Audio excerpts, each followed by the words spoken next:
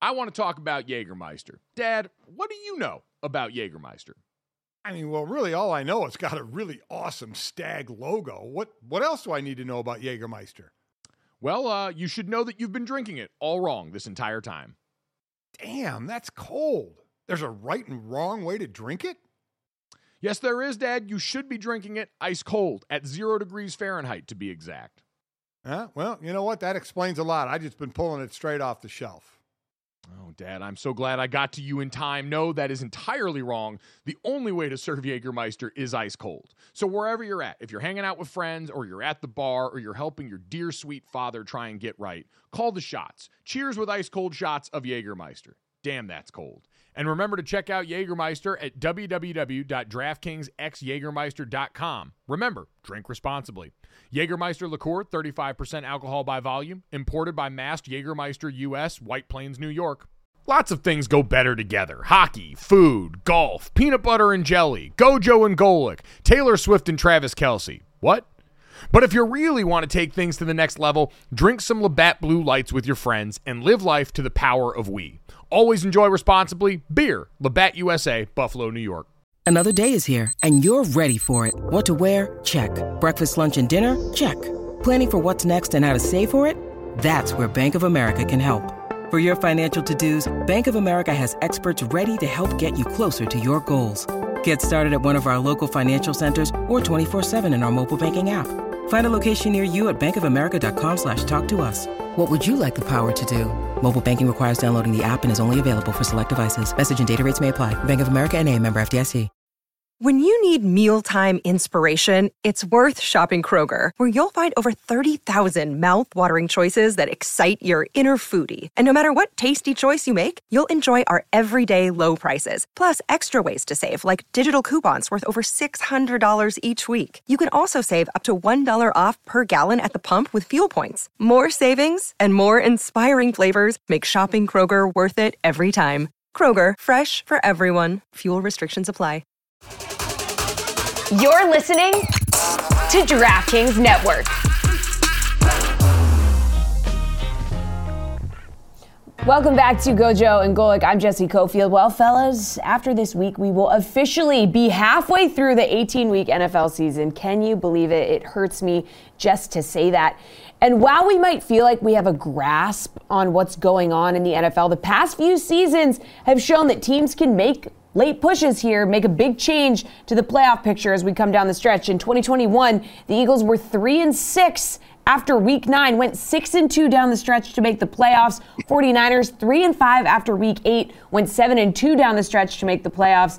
Emerson Latzia, you can record this part. The Jags were 3-6 in 2022 after week 9, went 6-2 down the stretch to make the playoffs, including 5 straight to close out the season. So guys, this begs the question, who are the top candidates here who maybe don't have like the hottest record to make a run down the stretch in the NFL? Who would we choose here? It's a real daunting task to try and sift through all this, because I think when you look at the anatomy of a bunch of those outfits, a lot of it can boiled down to quarterback play, especially for the Jags last year coming off that bye week. You saw some of the best of Trevor Lawrence down the stretch of that season. Dad, teams that would qualify here in this range, you look at the Los Angeles Chargers, who are sitting at 3-4, the Tampa Bay Buccaneers at 3-4, the Texans, the Titans, the Rams at 3-5, the Colts at 3-5, and the Patriots sitting there at 2-6. Dad, I think I'm going to comfortably take off from this the Tampa Bay Buccaneers. I just think that we've already seen their best punch in a lot of ways, and that this was a roster at the beginning of the season that a lot of people looked at and thought would be a number one pick contention. They have overcome that, I think, in large part, no small part, due to the fact that they play in one of the worst divisions in football. I'm going to take the Texans and the Titans out of that also, just the rookie quarterback factor. Agree. It's not that I don't think these guys will stop being great. I think we've seen C.J. Stroud already prove that this is pretty sustainable. Will Levis gets to do it on a short week this week. And so I would really circle in on either the Rams or the Chargers, just because those are rosters that have enough talent and veteran quarterback play to actually get that done. Everyone else is either dealing with a rookie or a backup or being the New England Patriots, who have the second worst point differential in football. I agree with the teams you're taking out, and the teams that are staying in. I look at quarterback, I look at schedule, and I look at defense. So you have the Rams and the Chargers. I do as well. I'm going to throw in the Colts. Just for the fact, Mike, they play New England, Tampa, Pitt, Las Vegas, Houston, Carolina, Tennessee, Cincinnati's a tough one, and Atlanta. It's not the most daunting schedule. Now, they're not one of the better teams, but it's not a team like they're playing Cincinnati and Baltimore and San Francisco and Philly. It's not a wow, they're going to get smoked record or schedule. So that's one of the reasons I kind of leave them in there, but I do lean to the Rams and to the Chargers. Now, for the Rams, man, you're in the same division with San Francisco and Seattle. That's the toughest part for me, is that being makes it in the tough. NFC West the way that they've played so far this season. So you wonder if you lean to the Chargers, who offensively looked good last week, albeit against the Bears, a game that I called, and they have the 31st ranked defense in the league. I mean, now they're decent against a run. The whole team's under 100 yards against a run, but their defense is not very good, and you have a defensive coach. The Rams' defense is 17th in the league. The Colts is 28th. The best defense of all these teams we've talked about is New England. New England is the only top 10 defense, and they're number 10 of all these teams we're talking about. Everybody else is 17th or lower, all the way down to 31, as I mentioned, with the Chargers. But New England, to me, just doesn't have the offense to be able to compete at all. So I go Rams, I go Chargers, and because of the schedule, way on the outside, can they make a run down the stretch, is the Colts because of the schedule. No, it's a great point. Like the AFC South, kind of akin to what we talked about with the NFC South, where you're going to have an opportunity just because so many of those teams are in transition, are, the Titans breaking in a new rookie quarterback despite having Mike Vrabel as their head coach, and then the rest of what they've got going on there. So I think that's probably the way to organize it. Dad, the Rams have been the ones that have been most disappointing to me as of late, considering how they started to where they currently sit now. And part of that is the Seahawks have proven last year was not just a one-year wonder. That's a team that looks legit. You look early on here, back-to-back losses for the Rams. The Cowboys, I don't fault them as much for. That's a Cowboys team that should be accomplishing at this level. But losses against the Steelers are the kind of things that you can't avoid. And even you look back at the Bengals in week 3, that was not the same Cincinnati team that we're seeing right now. That was Joe Burrow just starting to feel a little bit better, just starting to get back into form a little bit. But, you look outside of that Steelers loss, forgivable losses for this team, and they've got enough offensive firepower. You've still got a game wrecker in Aaron Donald. You've got a few of the things that you can sprinkle in there and feel comfortable about, even if the last 2-game skid hasn't inspired a ton of confidence. So I'm wondering, though, Mike, are the Rams what we thought they were? Because we didn't think about them much going into the season, right? Because Cooper Kupp was still injured. They had the 49ers, who we thought were going to run away with things, but they're not, and Seattle in there. And then they start out 3-1 with Puka and Tutu. I mean, and we're like, what the hell is going on? How are they doing this? So did we get kind of led down the path a little bit of, boy, maybe they're way better than we thought, but as of late, it's more like, okay, this is more of what we thought. So I wonder what team it is. They do have Cooper Kupp back, obviously. That helps on the offensive side. But so we've seen two different teams, and I wonder where they fall in the middle on that, in that parameter. It probably is somewhere in the midst of that, right? Like that was a team that was trying to bounce back off one of the most injured offensive lines that I can remember in like recent history last season, where New York Giants fans are getting acquainted with this now based on how much rotating's gone on in that lineup with some of the injuries there. But it was just wholly unsustainable for them last year, and you had so much turnover. You saw the roster churn from the remnants of the championship team with all of that they mortgaged to get to that point. They had to pay at some point, and part of it was hard to predict, Dad, because these were young players stepping up in roles that we didn't see coming. Puka Nacua, who seems like a household name now, was not going into the season. And to do what he did without Cooper Kupp, and then when Cooper Kupp still came back, is remarkable and something that I would imagine nobody outside of his family would have predicted going into this season. So I think those things were difficult to kind of come by. And so it's why when you also weighed that against the division that they played in and what we've expected from the 49ers, what we've expected from the Seahawks, who, I don't know, Dad, maybe you can spin that as the reason they might have a little bit better a chance. One of the reasons I felt emboldened by this Los Angeles Rams team early on was because of how they played early in the season against the 49ers in a division game, where we had expected the 49ers to chew everyone up and spit them out. And walking into that one, maybe now we're seeing, hey, that's more this 49ers defense right now is falling short of the standard that we've seen from the last few years versus this Rams offense is necessarily getting back to the greatest show on turf. And I was wrong. They were 2-2 in their first 4, not 3-1. They beat the Seahawks. They lost to the 49ers, lost to the Bengals, and then beat the Colts in overtime. The other team, the Chargers, again, the defense scares me, but the offense finally looked like the Charger offense in the game we were both at on Sunday night with Herbert. With the caveat that it's against the Bears. Exactly. But Austin Eckler being used, the way we all think he should be used. And also, listen, their remaining schedule, they got some tough ones. Listen, they have Detroit, Baltimore, Buffalo, Kansas City, but they have Denver twice, though we shouldn't, I don't know how much you poo-poo Denver. They just beat KC. The Giants, Green Bay, and New England. So the 3 real tough ones there are Detroit, Baltimore, and KC. And then certainly, Buffalo, you throw that in there as well. So they get all those at home, though, which they is do. Huge. Yes, they do, which is big for sure. Although, I guess for the Chargers, getting a game at home is really kind of depends on who you're playing, right? I mean, if it's a well-traveled team, Detroit, that is going to be. We've seen the way Detroit has shown up on the road this season. They basically took over. What was it, Tampa Bay, where you had all those Lions fans in the lower bowl after the game just getting buck. I very much fear with the Chargers game. I've now been to 3 Chargers games because of you and calling games for Sunday Night Football with Westwood One. And at each Chargers game, my metric for what kind of opposing team we're dealing with is, does it actually sound like a Chargers home game or not? And in most games, when it was the Dolphins that played there last year, it was overwhelmingly Miami crowd. When it was the Cowboys that played here this year, it was actually about a 50-50. I couldn't tell who the crowd was cheering for based on the reaction to certain events in the game.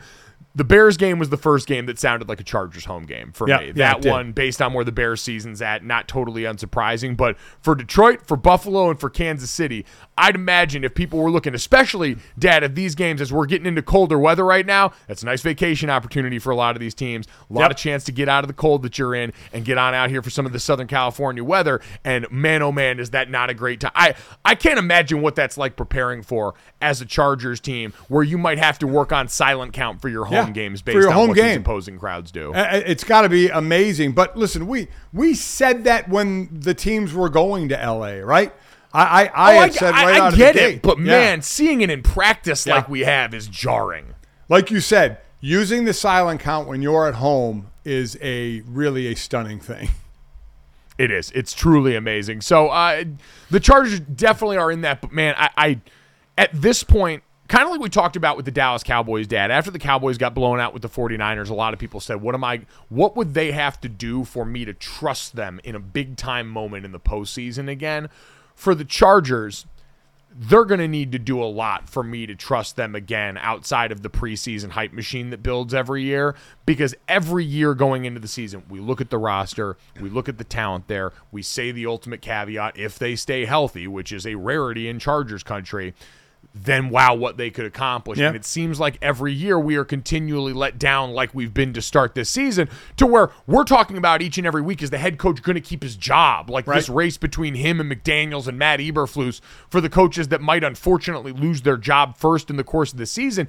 It turned to that version of the conversation far too quickly. And so it's going to take a lot for me to trust this Chargers team again. And I'm inclined and wired to want to, based on the kind of names and tantalizing talent they have. Yeah, and what a matchup. Monday night, that Charger offense, which we saw with the caveat, it was the Bears. Now it's a Jets defense, which is a really, really good defense. So this is a bigger test for that Charger offense, and certainly for the Charger defense against the Jet offense. Now, it's not like the Jets offense is this unbelievably explosive offense by any stretch, but this Charger defense has to start playing so much better. When I say that, that just means by the guys that are on the field, because you ain't changing anything. Trading deadline is over as far as bringing anybody in. You got the players you got. So they just have to start executing better and winning their one-on-one battles. By the way, if you're a Washington Commanders fan who's wondering why your name wasn't added to this list of teams under 500 who might have a shot down the stretch here, you just sold your entire – I mean,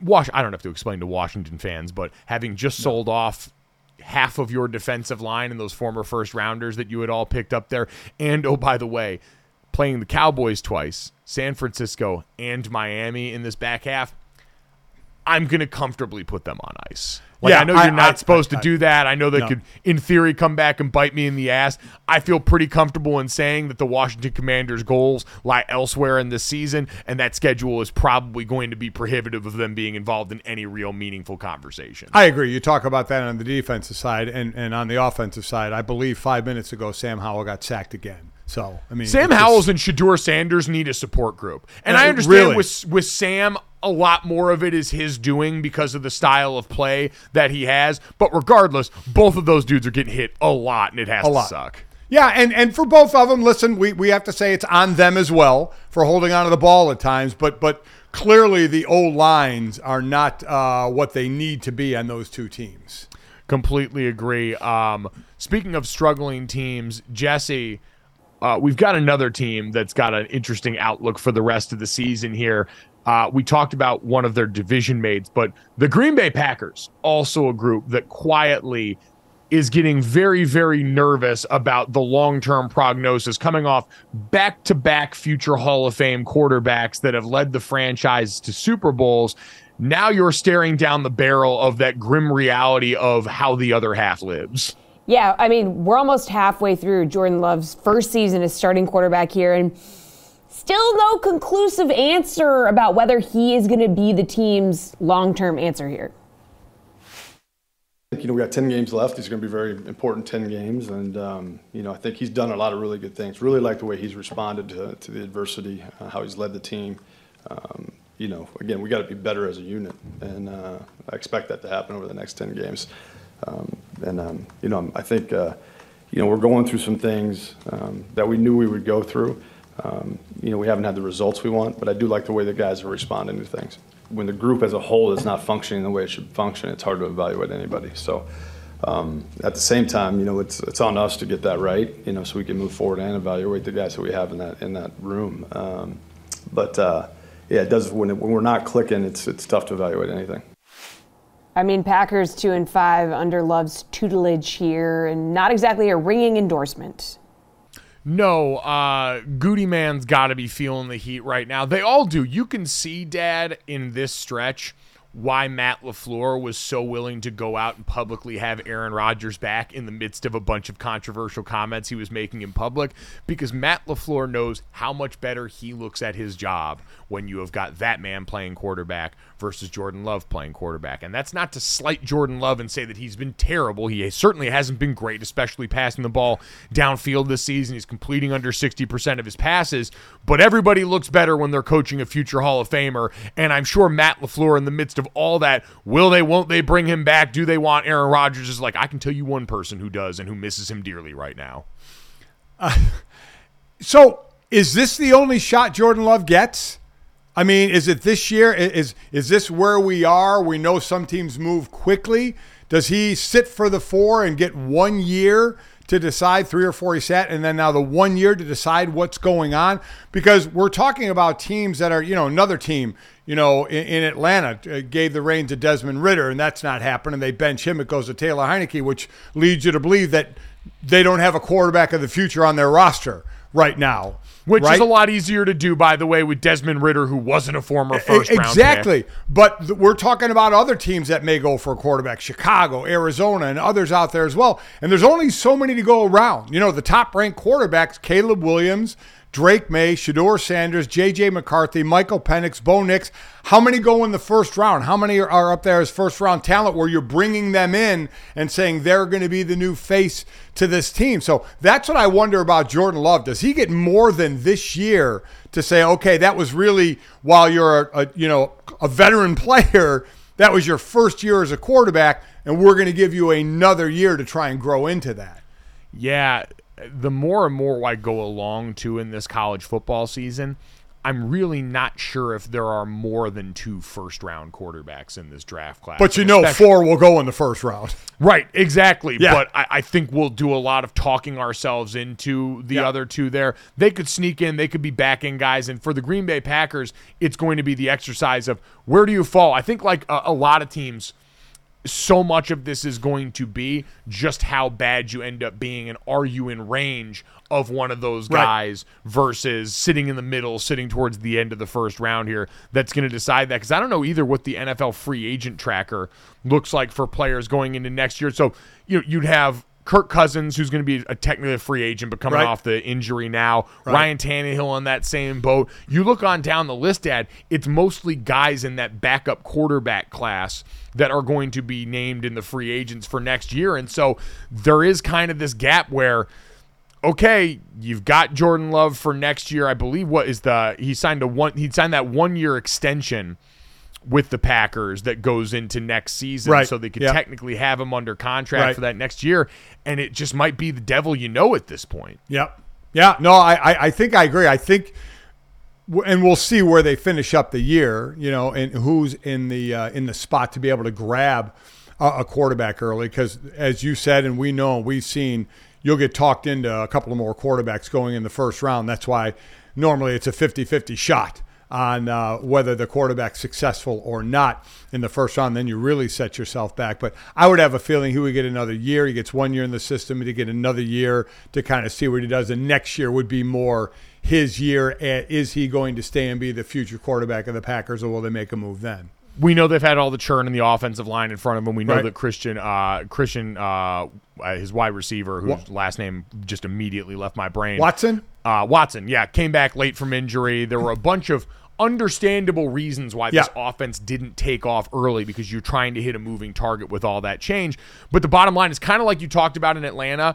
All that move, benching him for Taylor Heineke, indicates is they're considering all their options going forward. And I think for Green Bay, with what we've seen from Jordan Love so far, while it might not be definitive, they are in the we're considering all of our options phases of team building right now for that group. Coming up next, though, one of the options that we've talked about for young players got exercised by Tennessee last week, but what does Will Levis do for part 2? We get to that next here on Gojo and Golic.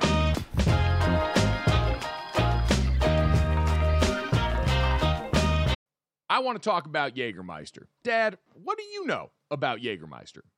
I mean, well, really, all I know, it's got a really awesome stag logo. What else do I need to know about Jägermeister? Well, you should know that you've been drinking it all wrong this entire time. Damn, that's cold. There's a right and wrong way to drink it? Yes, there is, Dad. You should be drinking it ice cold at 0 degrees Fahrenheit, to be exact. Well, you know what? That explains a lot. I've just been pulling it straight off the shelf.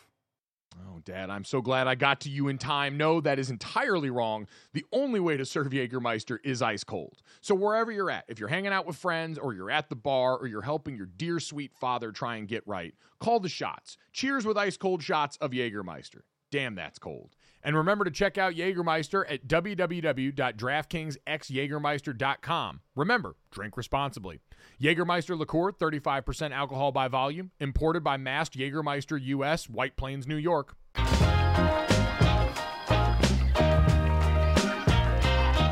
So before we get to a little Thursday night football look ahead in the NFL, Dad, we got some Thursday snitching about to go on in the Big Ten. Pete Thamel over at ESPN reporting that sources said on a Big Ten coaches call today, a vast majority of the league's coaches encouraged new commissioner Tony Petitti to punish Michigan amidst its NCAA sign-stealing investigation.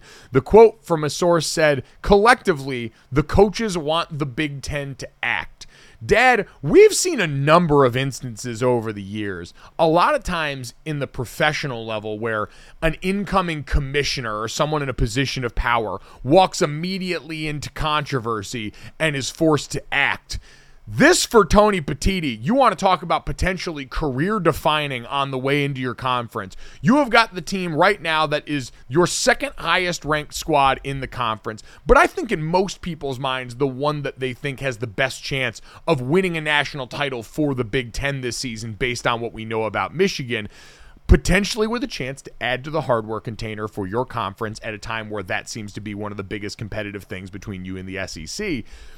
While you've got the rest of the conference staring you in the face as you've just taken over this job going, what are you going to do about this team that we all believe is dogging us out using this weirdo to steal signs from us? Oh, yeah. They know that if left to the NCAA, I'm not kidding when I say you'll get a decision in 2026.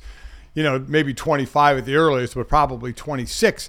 And I guess my question still comes down, Mike, to what can they do? Now, the Big Ten technically has authority under its sportsmanship policy to punish Michigan or members of the coaching staff. Again, we don't know what that punishment is. What I've read is fines and or suspensions. I'm sure Big Ten coaches would like to see them, out of any postseason play, be it Big Ten championship or college playoffs.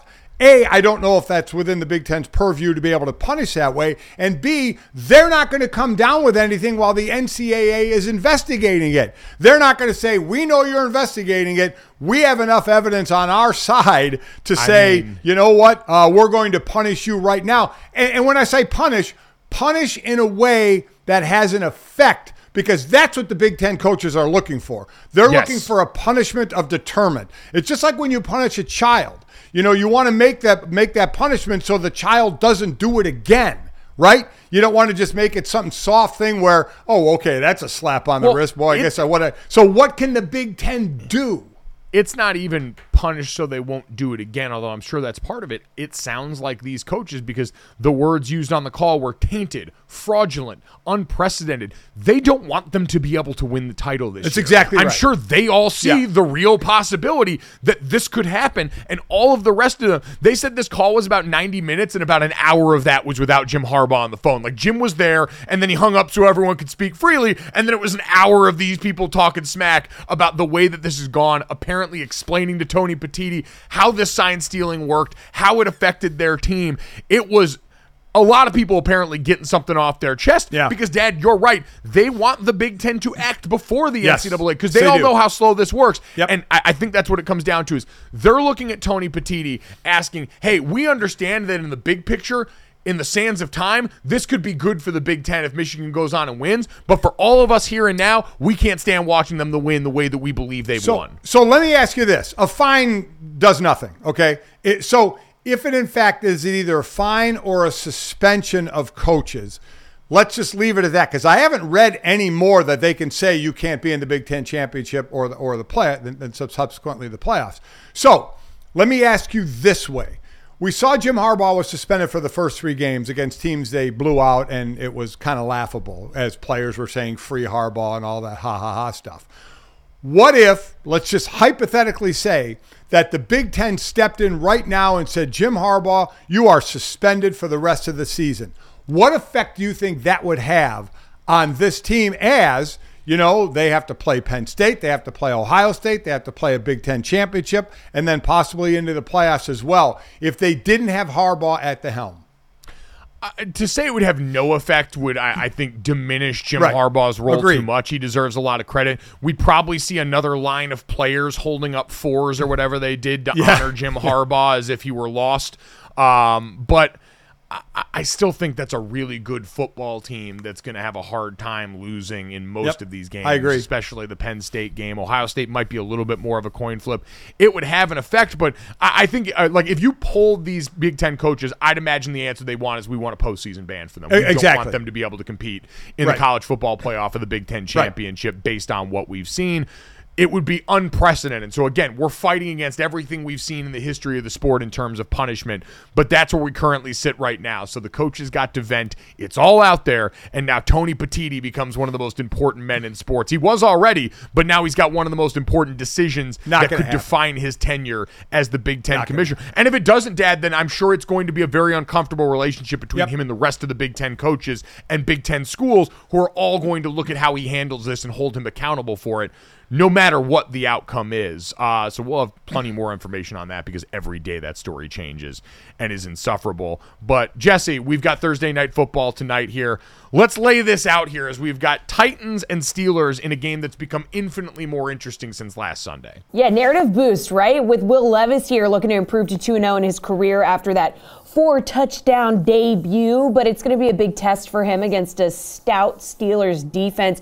22 sacks on the season, 15 takeaways. Now, on the other side, Kenny Pickett going to be a game-time decision with Pittsburgh, although Pickett says, I'm playing for sure. So we caught up with Ryan Fitzpatrick on this one and what to expect specifically for Will Levis.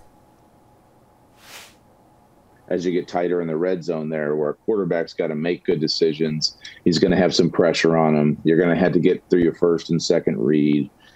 So as you get into those things, when it just gets that much more difficult, defenses get more difficult. There's more pressure on you. There's more pressure on you to make decisions faster. You're throwing the ball before somebody comes out of his break. Those are the things, like, as you progress as an NFL quarterback, you just get better and better at. But things he didn't have to do a ton of in that first game. I mean, all eyes are going to be on Will Levis. This is just like honing in, baby. Yeah, this is prime for the overreaction bowl in this game, right, Dad? If this Pittsburgh defense that comes out, and while they haven't statistically performed up to par, still has a bunch of dudes on it that can wreck a game, still has one of the best head coaches in the NFL right now, you could absolutely see them crafting a game plan that all of a sudden gets a rookie in some more difficult situations. He throws a couple interceptions, and all of a sudden we've completely swung the balance of how people talk about Will Levis in public, when in actuality it was always probably somewhere in the middle with him. But the one reason I may lean toward Tennessee in this one, Mike, is this Pittsburgh defense. You mentioned statistically they're near the bottom, but they are 11th in the NFL with 22 sacks and second in the NFL with 15 takeaways. But who else does Tennessee have on that offense? A really good guy in the backfield, right? And Pittsburgh is 27th against the run. That could be Will Levis's best friend. It normally is for a quarterback, but for a young quarterback, if they can get a running game going on a defense that has given up yards on the ground with King Henry, that could really, really help Will Levis. Big boost for Pittsburgh in that regard. Cam Hayward, their veteran defensive tackle, activated off the injured reserve this week, expected to be available for this game, and he's one of the most important players on that roster, especially when it comes to being stout against the run. And that is going to be the battle, because, Dad, you go back and you watch Tennessee's win, and so much of what they did is because Derrick Henry was so successful, because they could just hand it off to him on first and second down. They could be masters of the obvious. But Will Levis did hit shots, and I think we talked about that with Fitz. It was one of the most encouraging things is, while they gave him the opportunities to cut it loose off down the field, he was also fearless with that, right? You saw him celebrating from his back after letting it fly down there and giving his guys a chance. Seeing DeAndre Hopkins, one of the best contested catchers during his time in the NFL, say, all right, bleep it, he's down there somewhere, I'm going to get it in range and he's going to fill out the error for me. The best friend, again, for Will Levis is watch the down and distance. There are plays broken down to down and distance. If Will Levis has third down and 4 or less or 3 and less, that's advantage Tennessee, because that still opens the playbook up for him an awful lot. So that's what I look for in a game with a young quarterback. How comfortable are you making third down for them? It'll be fun to see if they get into some spots where he's got to do a little bit more straight drop back, what it looks like for Will Levis. Going back to his best days at Kentucky, they were a heavy play action scheme under Liam Cohen, who's a Shanahan McVay tree kind of guy. So plenty to watch in a game we didn't think we were actually going to enjoy on Thursday Night Football. Coming up next, let's recap a Creed-fueled World Series win. The NBA playoffs are heating up, and so is the action on DraftKings Sportsbook, an official sports betting partner of the NBA. With same-game parlays, live betting, odds boosts, and so much more, don't miss out as the NBA postseason winds down. And now that the Boston Celtics have slayed the boogeyman in the Miami Heat, Boston fans, we feel a little bit more confident about the situation. You can decide right now, and if you're new to DraftKings, you can also check this out. New customers can bet $5 to get $150 in bonus bets instantly. So download the DraftKings Sportsbook app now and use code GOJO. That's code GOJO for new customers to get $150 in bonus bets when you bet just $5. Only on DraftKings. The crown is yours. Gambling problem? Call 1-800-GAMBLER. Or in West Virginia, visit www.1800gambler.net. In New York, call 877-8-HOPE-NY or text HOPE-NY. That's 467-369. In Connecticut, help is available for problem gambling. Call 888-789-7777 or visit ccpg.org. Please play responsibly. On behalf of Boot Hill Casino and Resort in Kansas, 21 plus, age varies by jurisdiction, void in Ontario. Bonus bets expire 168 hours after issuance. See dkng.co/bball for eligibility and deposit restrictions, terms, and responsible gaming resources. Welcome back to Gojo and Golic. Last night, the Texas Rangers made history. They won their first World Series title over the Arizona Diamondbacks in Game 5. Golics are standing by right now with Texas Rangers color analyst CJ Nitkowski to talk about this incredible moment in history and in time. Yeah, CJ, we appreciate you joining us here. The first World Series in franchise history. Congratulations. What was that like as the final out was had there, and you saw this moment the franchise had been waiting on for so long? Yeah, it almost seemed unbelievable, quite honestly, just because of the way that this season had gone. This was a really good team for a long time, and then they struggled. They were in first place for 160 days this year. For a 162-game season, it's about 187, 188 total days. And to lose the division on the very last day of the season, it felt like the season was over, quite honestly. It felt like they blew it. Yes, they were going to the postseason, but there wasn't that, hey, we did this, what a great regular season. And for them to go on the run that they went on, was incredible. And as far as the franchise goes, there's a lot of pain here from 2010, 2011, when the Rangers went to back-to-back World Series, didn't win either one of those, one strike away, a misplay, or a lot of different ways to break down what happened in right field for the Texas Rangers against the Cardinals. But they were that close. And they've been also living with the pain of having to watch their in-state rivals go on an unbelievable run with the Houston Astros. And to eliminate them in the American League Championship Series, quite honestly, felt like the World Series. But then to finish the deal here against the Arizona Diamondbacks for this franchise, it's just an incredible moment for this fan base. So many great stats to go along with this. The Rangers now the first pro team in the four majors to win 11 games on the road in the playoffs, which is in the postseason, which is just incredible. But take it through the game. You finish 6 innings, and here's Zach Gallen for Arizona.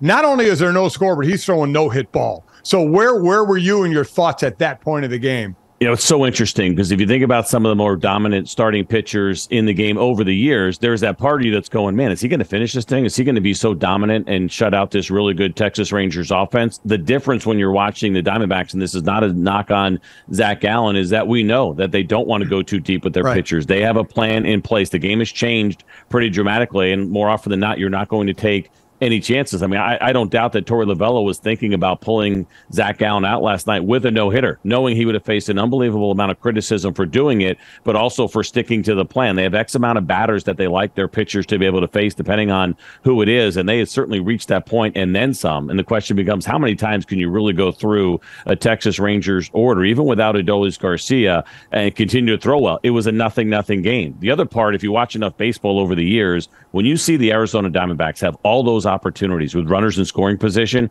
and they don't get a run across while your pitcher is throwing a no-hitter, there's no data, there's no science behind this, but it feels like, you know what, they're not going to win this game. They had so many opportunities early. Their guy's throwing a no-no. They can't break through. Something is about to go the Rangers' way, and then eventually it did. We'll get to Corey Seager, who ultimately is named the MVP of this round and becomes just the 4th player in Major League history with multiple World Series MVPs to his name. But you said the name I wanted to get to, Adolis García, what we'd seen him mean both on the field and just as a spark for this locker room over the course of this postseason run. How impressive was it what they were able to do in these last couple of games after you get the announcement that he is going to miss the rest of this World Series? It certainly was discouraging, but I will tell you this, watching this team, that was my 7th year doing Texas Rangers games, but this year in particular, watching this club, one of the big keys to their success was this kind of next man up mentality, of course, which we have all heard playing professional sports, or any sports for that matter. It doesn't have to be professional, right? Somebody goes down, somebody else has to step up. It had been going on all year long, and it had been different guys at different times. Corey Seager went on the IL twice this year. At one point, Ezekiel Duran was a guy who stepped in and was hugely important. A lot of people I know, these are names that most people don't know. He should have been an all-star this year, and he wasn't. And then he had a really bad second half, and he wasn't even on the postseason roster. He got added after the injury to Adolis García. But it's guys like him who have been doing it all year long. It was Mitch Garver stepping in when Jonah Heim went down. He went on the IL. Of course, the catcher for the Texas Rangers, Travis Jankowski, stepping in and doing a great job in left field, then getting the opportunity with Garcia going down. So it doesn't surprise me that the Rangers were still able to put together some really good offensive games. Now, over the long term, is that going to work out not having Adolis García in your lineup? Probably not, but in the short term, it worked out really well. Guys stepped in. Jankowski had a really good game, his first start that he had after we found out that Garcia was no longer going to be available. I love that the rest of the kind of maybe casual baseball world got introduced to Adolis García, because we've watched him here now for a couple of years. He's a fascinating guy, big, strong dude, kind of a gentle giant. I know we saw some aggression from him in the American League Championship Series against the Houston Astros. That's not his personality. He gets pitched in all the time, and he does a pretty good job of just go ahead and jog down to first base. But it's different, obviously, in the postseason, and he's been a clutch guy since he's been a Texas Ranger, and so now we got to do it on the biggest stage. Nobody is surprised that has watched this team to see him show up the way that he did, and then once he got hurt, to see the way that he showed up as a teammate for this club. Yeah, you're right. To the casual fan, it was kind of an is this guy not in the lineup? Where Scherzer was kind of a wild card anyway. He, coming off of injury, coming back, how much was he going to be able to contribute, and got hurt as well. So Bruce Bochy gets his fourth World Series. There are now 5 teams: Colorado, Milwaukee, San Diego, who is at Seattle and Tampa, that have not won a World Series. And this is how it works, as you know, CJ. You get a day to enjoy it, and then you're asked about next year. Atlanta is already put in as a favorite next year until Shohei Ohtani ends up with the Dodgers, and the Dodgers will be the top pick. Where do you see this team, of the pieces they have together, of what they're going to hang on to, about continuing this? What's kind of amazing is that for the most part, this entire team could be back, right? You have a couple of free agents. I shouldn't say the entire team. Mitch Garver being one of them. Andrew Heaney has an opt-out. But when you look at the main pieces, the lineup, there is nobody outside of Mitch Garver, of course, as the DH, that is not returning. And so you have that entire starting 9, starting 8 defensively in the field, and then most of your pitchers coming back. Now, there's some injuries there, of course, with guys like Jacob deGrom knowing he won't be back probably until at least August. But for the most part, this team is still intact. It's interesting, though, because I wondered about this part, right? Had they lost the World Series, would it change the way they go about their offseason? Would they continue to be aggressive? And they've been very aggressive over the last couple of seasons. Or because you won one, do you just go ahead and keep the group together, maybe try to add a small piece or two, knowing that you have a team that has already been there and done that? My guess is that's probably the route that they go, and the tweaks that'll be made. They'll look at the DH spot if Mitch Garver does not return, and then a couple of pieces in the bullpen. The way that this bullpen kept this thing together was a minor miracle, quite honestly. And everybody knew it. Everybody knew the bullpen was a problem. And I was talking about kind of that next man up mentality. It was going on the entire season long. Josh Forrest was a huge piece early. Then he struggled mightily and was dealing with injury. Jose Leclerc had been around for a while, but he wasn't a trusted arm. Those two guys in particular got it going late in the season, just in time. Of course, they added Aroldis Chapman. He was really good when he first got to the Rangers, got a little kind of iffy there for a while, and you can see how Bruce Bochy was using him, really wouldn't let him face more than 3 hitters and get into too much trouble, despite the fact that he's still touching 102 and 103 miles per hour at times. That, to me, is probably the miracle of this entire thing, that somehow, some way, Bruce Bochy using that Bochy magic on the bullpen and keeping this thing together in a couple of arms, again, that probably most people had never heard of, were key. They don't win a World Series without Josh Forrest and Jose Leclerc. And they managed to do it, though. Like you said, that bullpen did hold on. They did get what they needed. And now the Texas Rangers get to call themselves World Series champions for the first time in franchise history. Had to be an incredible run to see up close and personal the way you did. CJ, we appreciate you giving us some time and the insight on this. Thanks so much. Of course, my pleasure, guys. Have a great day. Thanks, CJ. Appreciate it. And Mike, baseball we know is stats, right? So just a couple here. I mentioned Bruce Bochy wins his 4th World Series. Listen to the company he's in.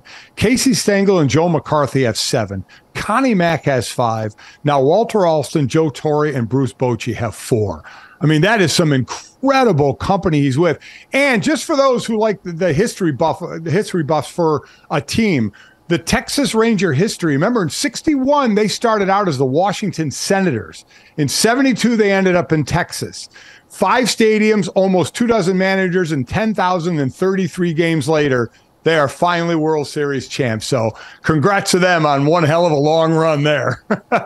The answer to the age-old question, can you take me higher? Yes. Was answered in resounding fashion by the Texas Rangers. Congratulations to them. Spitting in the face of people who want to play armchair television executive and tell you how bad the ratings were for this World Series. They don't care. Nope. Good luck. Coming up next, as we finish off the show, Dad, if you think I'm disrespectful to you at times as a son talking to their dad, wait till you see what one coach's son had to say to his dad next.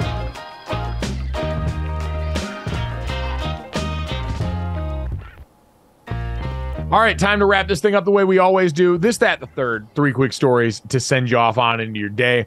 As always, download, subscribe, rate, review. Leave us a 5-star rating. Do it. I'm serious. This isn't a joke. I don't say this for my health. We're not playing. No, we're not playing about this. Never, ever. Gate ain't never played about. No. If you missed any of our great guests, CJ Nitkowski, who joined us here, the color analyst for the Texas Rangers as they lifted the World Series trophy, or PJ Carlissimo, great coach, got to talk to him about some of the NBA action coming up here. Make sure you go out and check that out wherever you get your podcast, or right here on YouTube. As soon as we get done, the whole show is up and ready for you. Guys, let's get to this. Be your own people sometimes. Your own critics sometimes are right inside your house. Shane Beamer and South Carolina have had a rough season. They were well thought of going into the year in the SEC East. And as they sit here right now with only 2 wins on the season, Shane Beamer, still a guy that wants to think about being a family man, being there and showing up for his folks, shared an interesting anecdote about some words from his son around this recent Halloween holiday. Take a listen. And I can take criticism because I get it from my own family. I leave in the mornings before my wife and kids even wake up. So I FaceTime them every morning at 7:30 on their way into school. And today they were telling me that Hunter, my son, has a Halloween parade at his school where all the kids at his school, they dress up in their Halloween costumes and they walk around the track for however many minutes. And the parents come and they video and all that. And I was there for it last year. Because it was on a Monday, and my wife was telling me that he had that today, and I said, well, why didn't you guys tell me anything about it? And Emily said, well, I knew you had practice and meetings, so I didn't think you were going to be able to come. And then Hunter, my son, said, and it's also because you're 2 and 6 and you need to be in the office working. So I can take criticism. So please don't think that, because I get it at home worse than I get it on social media. Wow. Makes me wonder what Dabo's kids are saying to him right now. Wow. I mean, kids really will just say anything that pops into their brain, and it's part of what makes them so hysterical. But yeah, like you said, I mean, it really do be your own people. Yeah, it really does. Though Mike, Jake, and Sydney had to be careful what they said to me growing up, because I had a 4-hour outlet every day where I could just hang them all out to dry, and I did at times. Yeah, it sounds like you were big punishment guys, so I'd be scared too. Mm-hmm. I was going to say, the 4-hour outlet really just meant that we actually could say whatever we want, because you were going to make it up anyway. Even if it was like somewhat close, you were going to horseshoes and hand grenade this thing into something for the air. And that was always going to end poorly for us. So we might as well just pop off at home when we got the chance. I never got a chance to dunk on you quite that hard. That was savage. That was tough. 12 years old, right? The kid's 12, I feel like believe. you got to have a and you know what? Tone matters a lot in how that was delivered. Like if it was like a ha-ha thing where you're trying to break the ice and make it seem a little bit less severe. But if it was delivered like a message board poster, that feels like something Hunter's learning from his friends at school, and maybe you got to think about pulling him out and putting him in private school. Yeah, or you got to at least discipline him somehow, some way, right? Like for starters, all the Halloween candy would have been gone. Done. Gone. Done. Got it all. He's not wrong. He's not wrong. By the way, a quick aside, Mike, your mother was telling me on TV, and I forgot who said it, or I don't want to say who said it. Either way, we're talking about and now I'm going to get the name wrong, and she's going to mock me. It was something like a Halloween switch or something, where you take your kid's candy and you say, "Give us all your candy, and we'll replace it with a present." Like a gift. My mom did that with me. What the hell is that? I got a cat. A living, breathing come animal. On. I mean, I'm just so tired. I talk about houses doing it when you go to different houses, but in your own house where they're pulling the old not too much sweets, give us your candy and we'll give you a present. Just stop it. No, but Let it's the a kids choice. eat the candy. It was a choice. It was a choice. I was given. All right, the in choice. your house, it was a choice. Some houses, it's not a choice. Okay, They say, give up the candy and we'll give you a present. Yeah, I don't come think, on. Give them the choice. Let them choose their own fate. Did you love the cat? Was it a good cat? My cat was amazing. We got my cat Trouble. We have my dog Runner. They grew up together. The cat would play fetch. He was like a dog. He was my best friend. I loved him. But you know what I'll say? We have had dogs growing up. We have had a cat growing up. We continue to have dogs. And you know what our kids never had to give up? Their Halloween friggin' candy. Well, they got to have their candy and eat it too and have pets. They got to have their candy and their cats. And their cat, exactly. As the saying does go here. Wow, what a journey that was. Speaking of cats, let's get to that. Jesse, the age-old question of airline decorum came into play again as a video emerged from over the weekend. Look at this little scuffle in the not-so-friendly skies. The whole trip, she pushed my seat. You seen it? No, she didn't. She put, no. I'm allowed to put my seat back. I'm allowed to put my seat back. I'm allowed to put my seat back. The whole trip, she pushed my seat. Yeah, you're allowed to put your seat back. But you shouldn't do it. Oh, really? That's your stance on this? Mike has always had this stance. Very much. Okay. Yeah. I think you've got to fly with other people in mind. Flying is a team sport. We all have to have some awareness of the people around us. And if you're in an area where the seats have a lot of space around them, if you've got a very small person behind you, if they're also reclining their seat, you can take certain situations into account. But in general, like if you look back and see me, 6'4", crammed in there already, and you recline your seat, that's cool. You've made your decision. But like this lady found out, best believe you're going to wonder if that button works, because my knees are going to be jammed so hard in the back of your seat, because if that's your space, that's also my space. So if you want to walk into my dojo and you're not strong enough to get past me, that's a you problem. That's not a me problem.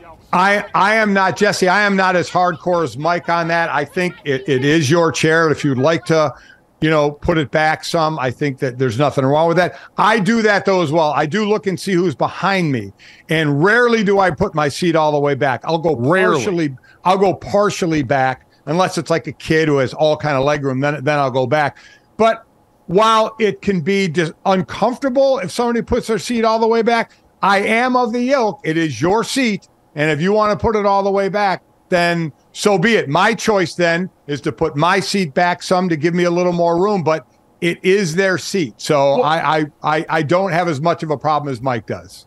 Because perhaps I'm a rule follower, and you are not breaking any rules by reclining your seat. And I will say, I'm not a seat recliner. Like, I don't get into my seat and recline my seat. But if the person in front of me reclines, it's kind of like the domino effect. I'm probably going to recline at least a little bit, unless I also try and see who's behind me. But like my husband's, he's 6'2", he's a bigger guy. He reclines his seat, and he's like, sorry, you want more legroom, you should have paid for it. This is your seat. You paid for it. And the fact of the matter is, we are all getting mad at the wrong people. There's infighting going on, and the real villain is the airlines, who are making the planes smaller and cramming us in there like sardines. I do agree with that, which is why, again, we're not going to change what they do, at least anytime soon. And so all we can do is stick together. And when you recline your seat recklessly, you subvert that entire model of us all taking care of each other. And that woman complaining about someone jostling her seat, you know why your seat would get touched a lot less? If you didn't recline it, because then I wouldn't be forced to interact with it in my space here. Again, I am going to go ahead and blame the recliner every time. Hardcore, I can't. It's selfish. Yeah. It's selfish behavior. And there are a lot of selfish people in the airport already. We don't need to add another one in there. I'm sorry, but I won't apologize for that. I mean, I get it. People have their things, their non-negotiables with airplanes. Mine is like, if someone takes their shoes off, you go to jail. You should go to jail. I mean, if you leave the socks on and you keep it under the seat, I'm thinking. Yeah. Oh, okay. No. Yeah. Yeah. Oh, wow. We need to do a whole segment on flying etiquette. Yeah, Let's get to the third. We will put a pin in that and come back to it. But want to celebrate a timeless classic from Jesse and I's childhood. 50 Cent in the Club reached diamond status this last week. 10 million singles sold for 50 Cent. Jesse, I have such a vivid memory of going to buy Get Rich or Die Trying with my Aunt Tracy at Strawberries, the CD store in Avon, Connecticut when I was a kid. Do you have any close ties to 50 Cent and what In the Club gave us? I mean, I just remember, I think I was in middle school, just thinking that this was the pinnacle of musical. Like, I was like, who will never get tired of this song? And I still am not tired of it. That's why it's gone diamond. Like, I listen to this song all the time. 43rd hip-hop song to go diamond and 121st song of all time to do it out of all the songs out there. That's such a small amount that has hit this amount. So congratulations to 50 Cent. It still gets me going. It's a birthday anthem, too. Once you had that We Don't Give a Bleep It's Not Your Birthday, it officially became the song that everyone would, in fact, play for their birthday. So congratulations to former Farmington, Connecticut resident 50 Cent on this historic accomplishment. Make sure you download, subscribe, rate, and review us. Thanks so much. We'll talk to you tomorrow. Yeah.